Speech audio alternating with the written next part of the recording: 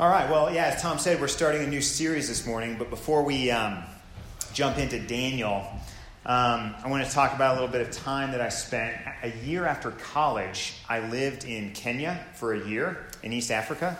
So what I was doing there was my pastors in Missouri connected me with a missionary doctor who served there, and he was willing to take me in as a missionary intern, okay?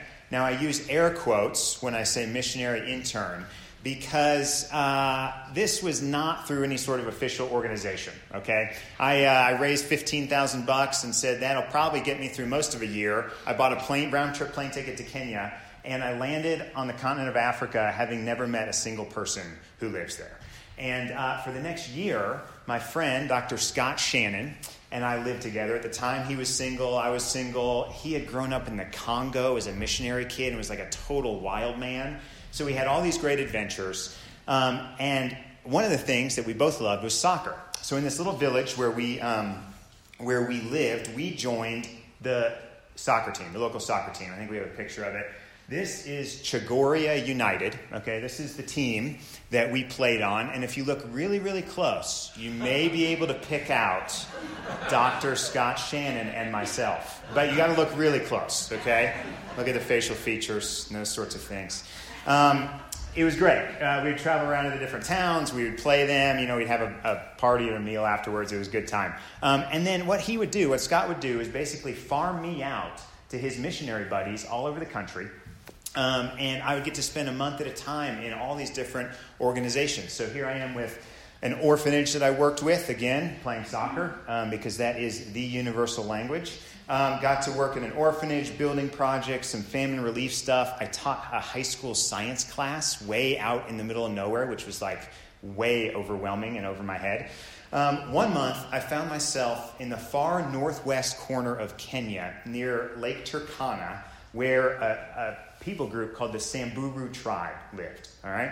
Now, this is a picture of the Samburu tribesmen, all done up in their, their fancy garb. This would be like a ceremonial sort of thing. It's not what they wore every day. They wore clothes like us, but this is like when they were really putting it on. And there was a group of missionaries out there who had been there for decades, and these guys were awesome. I mean, unbelievable stories of their time out there, and they had built a church.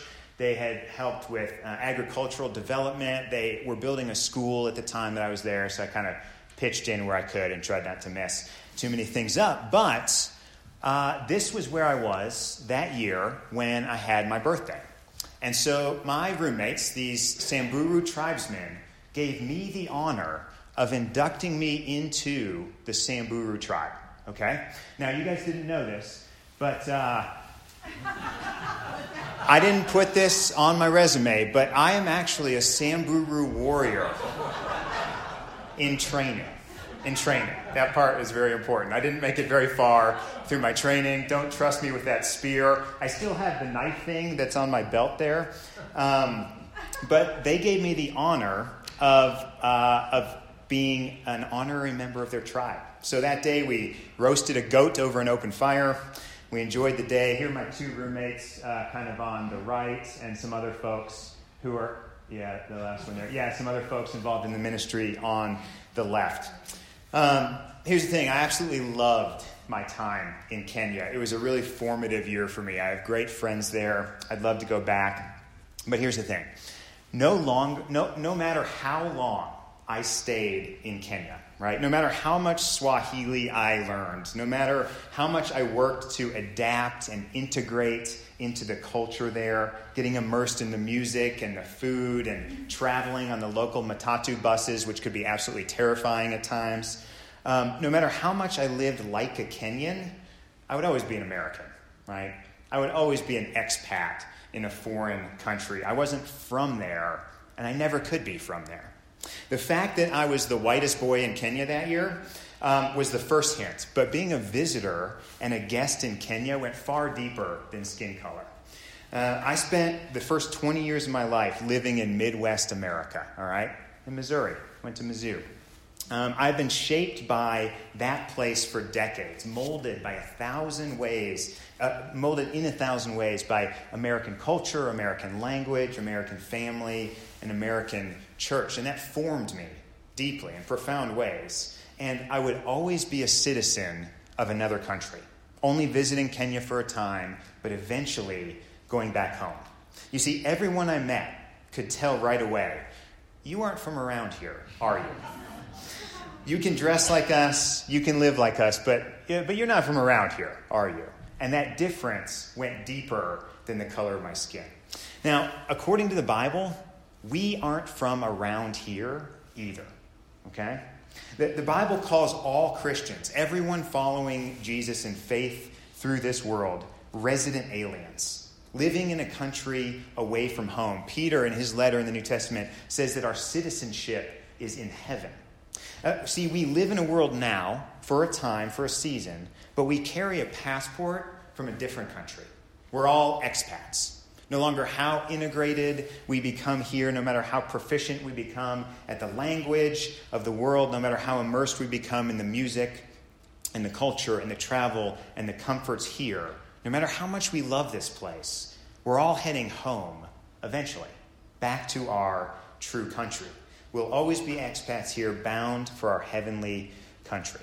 Now, this is where any international traveling analogy inevitably breaks down.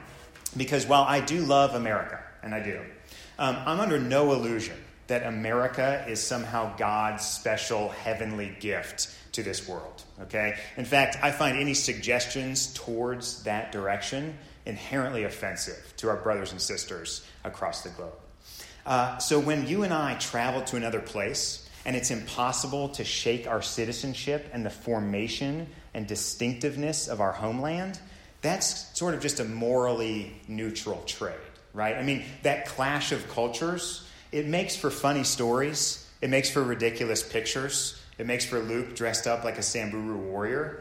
But when God tells his children, his family, the citizens of his kingdom, that the way he's forming them and shaping them ought to make them distinct in this world, ought to make his church stand out in these unique and compelling ways, so people sort of look at us and say, you're not from around here, are you?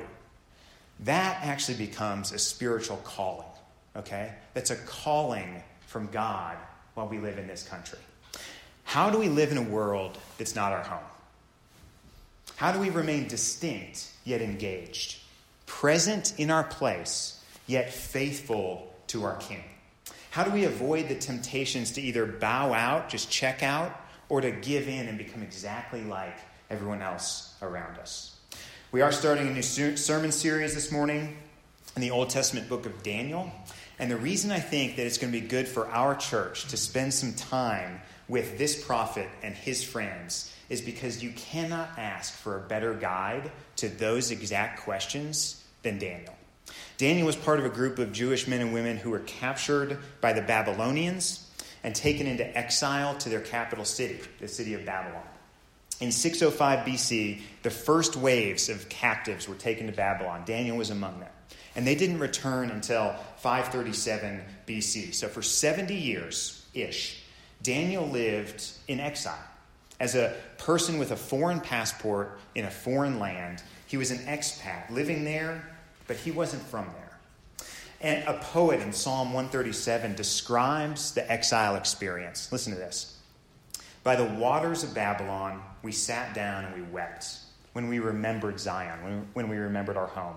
On the willows there we hung up our lyres. For there our captors required of us songs and our tormentors mirth, saying, sing us one of the songs of Zion. And then the psalmist says, how shall we sing the Lord's song in a foreign land? How shall we sing the Lord's song in a foreign land? That's Daniel's question. That's also our question, okay? How shall we sing the Lord's song in this foreign land? How do we worship him, honor him, witness to him, obey and delight in him in a world where God seems so hidden and so foreign, where suffering and difficulty and frustration are so prominent? How do we sing the Lord's song in the face of disease and divorce and depression and even death? How do we sing the Lord's song in a country of sadness and seduction and sin? Daniel helps chart the course. Okay, Daniel and his friends face nearly the exact same set of circumstances and pressures, a pluralistic secular culture, the temptations that we do today, and the principles that governed his journey through that foreign land. The grace, the faith, the scripture, the prayer, the fellowship, the hope, all of that is the very same resources we need for our journey today. Daniel's like a survival manual for every Christian who has ever lived in this world. I'm convinced that this ancient book, it's one of the most relevant and applicable, timely pieces of scripture a modern Christian can ever read. Okay? So as we jump into Daniel 1 this morning and get oriented to the book, there's one word from the first chapter that jumps out that I think really begins to help us answer that question this morning and to guide us into our calling as we live away from home. The word is resolve, all right? Resolve. So let's read the first couple verses here of Daniel 1 and get situated. Daniel 1:1. In the 3rd year of the reign of Jehoiakim, king of Judah, Nebuchadnezzar, king of Babylon, came to Jerusalem and besieged it. And the Lord gave Jehoiakim, king of Judah, into his hand with some of the vessels of the house of God. And he brought them to the land of Shinar, to the house of his God, and placed the vessels in the treasury of his God. Now, on first read, this just sounds like a lot of ancient names and a lot of ancient places and kind of a historical backdrop to the book of Daniel so that we can get into the good stuff, like the lion's den happens soon, and that hand that's writing on a wall, like that happens soon. This is super easy to pass over, but this is crucial. These first 2 verses are crucial to understand not only the book, but to understand our own lives today. Because what's going on here is we see in these first 2 verses a way of understanding God and a way of understanding our lives that show us God's total resolve to keep his promises for our good. There are 2 views of history in these first 2 verses. Verse 1 is history from the ground, okay? Human history. History as we see it. Verse 1 talks about Nebuchadnezzar initiating the action. He goes into Jerusalem. He's the one who takes these people captive. He besieges it. He invades. He destroys it. Verse 2 tells the same story, but it's history from above, okay? This is the theological view. This is God's view. It says that God was the one who initiated the action. The Lord gave Jehoiakim into his hands. See, and unless that we are able to hold both of these camera angles in view, we are going to have a very hard time living with hope and joy and purpose in this world. The passage that we looked at actually a couple weeks ago in Jeremiah 29 shows both these views of history even more clearly. So we read in verse 1, these are the words of a letter to all the people who Nebuchadnezzar had taken into exile. Then in verse 4, thus says the Lord to all the exiles who I have sent into exile. Seek the welfare of the city where I have sent you into exile. So which is it? Does a foreign king violently relocate an entire nation? Or does God lovingly place his people exactly where he wants them to be when he wants them to be there? How can it be both? Which is it? Yes. The answer is yes. Okay? How can both of these explain the same event? The consistent testimony of the Bible is that everything that happens in this world is a result of God's good and loving reign, his sovereign kingly reign over everything, circumstances, places, people, events. Nothing is an accident because God is in charge. This doesn't diminish human freedom, okay? It doesn't diminish God's control. We think one needs to cancel the other one out, but the Bible uses both camera angles at the exact same time to explain the exact same events. And it happens all the time. So in Genesis 50, we read Joseph talking to his brothers, and he tells them that when they kidnapped him and sent him to Egypt, what you intended for evil, God intended for good. The very same event, 2 camera angles, okay? Humans acting, God in total control. In Acts 4, Peter is preaching after Pentecost, and he says, Jesus, delivered up according to the definite plan and foreknowledge of God, you crucified and killed by the hands of lawless men. So which was it? Was it humans out of control doing the most evil thing that we've ever done in the history of the world? Or was it God sovereignly designing and lovingly saving his people by sending his son to the cross? Yes, both camera angles explain the same event.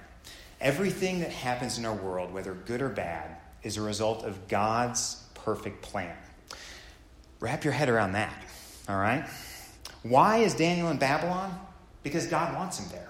And God even told him he would be there. 100 years before Daniel, God spoke through the prophet Isaiah in chapter 39 and said, I am going to send my people into exile. Oh, and by the way, some of them were going to be taken for service to the king of Babylon. God told his people 100 years ahead of time this was going to happen. Daniel was in Babylon because God said he would be, and he wanted him there. Daniel was in Babylon because God is always true to his word, because he's a sovereign king who's always in control and always working for the good of his people. Our circumstances in this world right now are not an accident.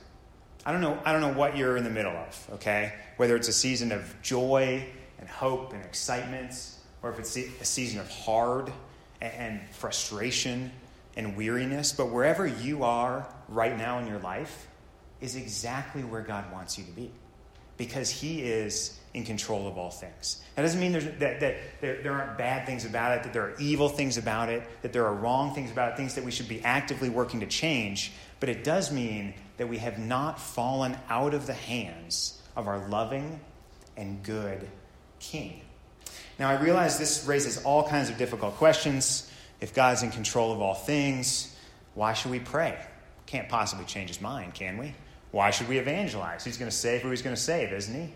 Why is there evil if he is in control of everything? Why is there suffering? Without nearly the time or the talents to unpack any of that this morning, I just want us to consider this, okay, before we move on.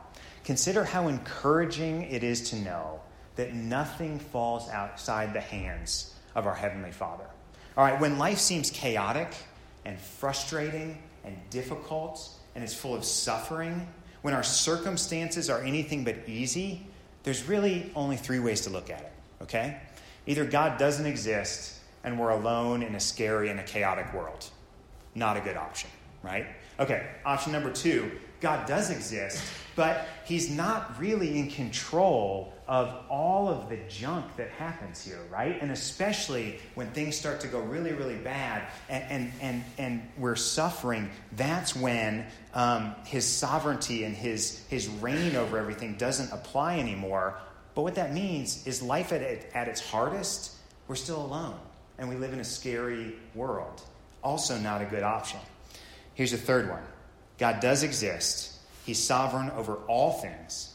And even though you and I can't explain how or why he makes the calls he does, we can trust that he's good because of everything else we know about him from his word.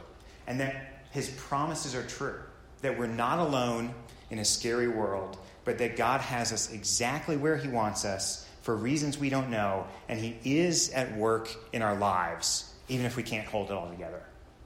I'll take option 3 every day, okay? And that's exactly what the Bible describes by giving us these two camera angles on reality. We know, Romans 8 says, we know that in all things, God works for the good of those who love him, who have been called according to his purpose. There will always be mysteries and complexities and greatness about God that we're not able to comprehend. But this is good news, okay? This beginning to Daniel, this anchor for our time in this country away from home, this is good news. God has us exactly where he wants us for purposes we might not know, but we can know he's good and we can trust his care, all right? Nothing in this universe falls outside of his loving hands. And Daniel and his friends found great comfort in this truth as they encountered the very difficult prospect of following God in a foreign land. Babylon, after all, was a place very different from where they had grown up, okay? It was a place full of differences. It was religious pluralism. It was secular. It was a lonely place to be. It could even be hostile to them as believers. They were called into a culture that was not their own, But honestly, they were called into a culture that sounds a lot like the culture that we've been called into. All right? Let me just read verses 3 through 7 of Daniel as we pick up our story. The king commanded Ashpenaz, it's a name right there, Ashpenaz, the chief eunuch, to bring some of the people of Israel, both of the royal family and of the nobility, youths without blemish, of good appearance, skillful in all wisdom, endowed with knowledge, understanding, and learning, and competent to stand in the king's palace, and to teach them the literature and the language of the Chaldeans. Now, when I taught this book to my college students at Northwestern, I said, you cannot get a more relevant book than this, okay? You take all the type A, bright, sharp kids in the country, you send them to the major city center of the area, and you enroll them in the top university there, and they're told to live faithfully and compelling lives as witnesses to Jesus, okay? And we're not so different. We're not so different. Picking up in verse 5, the king assigned them a daily portion of the food that the king ate and of the wine that he drank. They were to be educated for 3 years, and at the end of that time, they were to stand before the king. Among these were Daniel, Hananiah, Mishael, and Azariah of the tribe of Judah. They were all descendants of King David. And the chief of the eunuchs gave them names. Daniel he called Belteshazzar, Hananiah he called Shadrach, Mishael he called Meshach, and Azariah he called Abednego. All right. What we just read about was the assimilation project that Babylon put their captives through. Babylon's goal was to set up a scenario where everything pressured people and encouraged the people, these foreigners in their nation, to forget about their true home and to fall in love with their new king more than the king of their people, more than God. So what they did is they experienced isolation and loneliness. They took them away from their families, from their extended family, and they and their regular worship and their support system, and they isolated them so that they would have to live this life alone. Do you guys ever feel lonely? Living in this world, trying to follow Jesus, like you're the only one who is trying to hear his voice among all the voices out there, encouraging you in all kinds of different ways. You ever feel alone? They were also re-educated or reformed, okay? In all the language, the history, the stories, the policies of their new home. They were inundated with alternative stories about what life is about. New philosophies and new songs and new movies and new Instagram feeds that painted a picture of what true flourishing and real life was about that was different from the one God was calling them to. Well, luckily that one doesn't apply to us, right? They were renamed. Daniel to Belshazzar, Hananiah to Shadrach, Mishael to Meshach, Azariah to Abednego. When I say this story, or especially the story of the lion's den, the fiery furnace with my kids, we finished the night by saying, and that is the story of Shadrach, Meshach, and to bed we go. That's good, right? That's peak dad joke right there. All of their old names evoked the name of their own god. All of their new names evoked the name of Babylonian gods. They were being renamed so that their orienting center would be a different god than the one they left. So our world is trying to rename us as well, okay? Instead of child of God, we are told that we are children of performance, right? That what makes us who we are, what gives us value and meaning, isn't a loving, gracious invitation and adoption into God's family. It's what you produce. It's what your output is at work. It's your wealth or your success. We're being renamed. Instead of forgiven, pure, loved, we're told our real name is damaged goods, too broken to fix, too guilty to heal, a lost cause. Instead of sent, commissioned, and empowered by the Holy Spirit himself, our world whispers, no, the best life is comfortable, easy, low risk, path of least resistance, as long as you can get away with it and not look like a sack of lazy bones, right? That's where real flourishing is. We're being renamed after the gods of this world just like Daniel and his friends. And finally, they were fed. Okay, verse 5, the king assigned them a daily portion of the food that the king ate. Now, it's interesting that of all the places Daniel chose to make his stand, he chose it here. And we don't really know why. There's no food purity law that outlawed, the food that they were serving. He couldn't reference some subsection of the code of the rules that he was supposed to follow.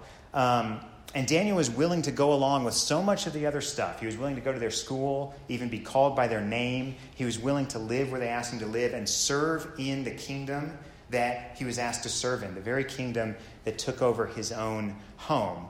But through it all, he was able to remain distinctive. He was able to remain obedient. He was able to remain faithful. He was in Babylon, but he never became of Babylon. How did he do it? Here's how he did it, verse 8. Daniel resolved that he would not defile himself with the king's food or with the wine that he drank. The word resolved can be translated, Daniel purposed in his heart not to eat the king's food. So the question is, why the food? If there's no particular violation that he was breaking, 3.4b subsection A, there was no rule that he was breaking by eating this food, why did he choose to draw the line there? And we don't know for sure, but there's something deeper going on here, something more subtle that required wisdom and conviction on his part. Here's how one author put it. We may never know why Daniel longed to avoid the decreed food rations, but Babylon was simply smothering Daniel and his friends. You ever feel smothered by the world we live in? Daniel may well have thought, here's the real danger. I could get sucked up into all of this. He recognized that if Babylon gets into you, the show is over. Hence, he had to draw the line at some point to preserve his distinctiveness, to keep from being totally squeezed into Babylon's mold. Daniel sensed, in other words, a tug at his heart that he knew would be spiritually dangerous, a compromise, not of just one rule, but of a heart desire, a leaning towards the comfort and the ease and the good life that Babylon provided. And so what he did is he built into his day a daily habit of dependence on God at every single meal. Daniel's resolve was not to just pull himself up by his moral bootstraps and grit and bear it from whatever resources of strength he could find in himself. His resolve was to increase his dependency on the one who had brought him there. To trust that God would be always resolved to his own promises for the good of his people. And God gave him favor that day. And for decades to come, he grew in dependence and trust of God in a foreign land. We won't read the rest of it, but they do a 10-day vegetable test, okay? And the steward takes away his food, and God gives him a healthier body as a gift of grace. There's no way he could have worked out enough to be the fittest guy in that room. It was a gift of grace from God, favor from him. And then picking up in we'll read verse 9 real quick. God gave Daniel favor and compassion in the sight of the chief of the eunuchs. And then 17. As for these 4 youths, Shadrach, Meshach, Abednego, and Daniel, God gave them learning and skill in all literature and wisdom. Daniel had understanding in all visions and dreams. At the end of the time when the king had commanded that they should be brought in, the chief of the eunuchs brought them in before Nebuchadnezzar, and the king spoke with them. And among all of them, none was found like Daniel, Hananiah, Mishael, and Azariah. Therefore they stood before the king, and in every matter of wisdom and understanding about which the king inquired of them, he found them 10 times better than all the magicians and enchanters that were in all of his kingdom. And Daniel was there until the first year of King Cyrus. All right, as we close, what does this mean for us? What does all this mean for us? One thing it means is that a life of faith and worship and obedience in a foreign land is going to require some resolve, okay? It's going to require some purposeful, intentional habits that lean us in the direction of dependency on God instead of leaning us in the direction of comfort and ease and the pleasures of this world. Greed in this world happens on its own in a consumeristic country. You know what doesn't happen on its own? Generosity.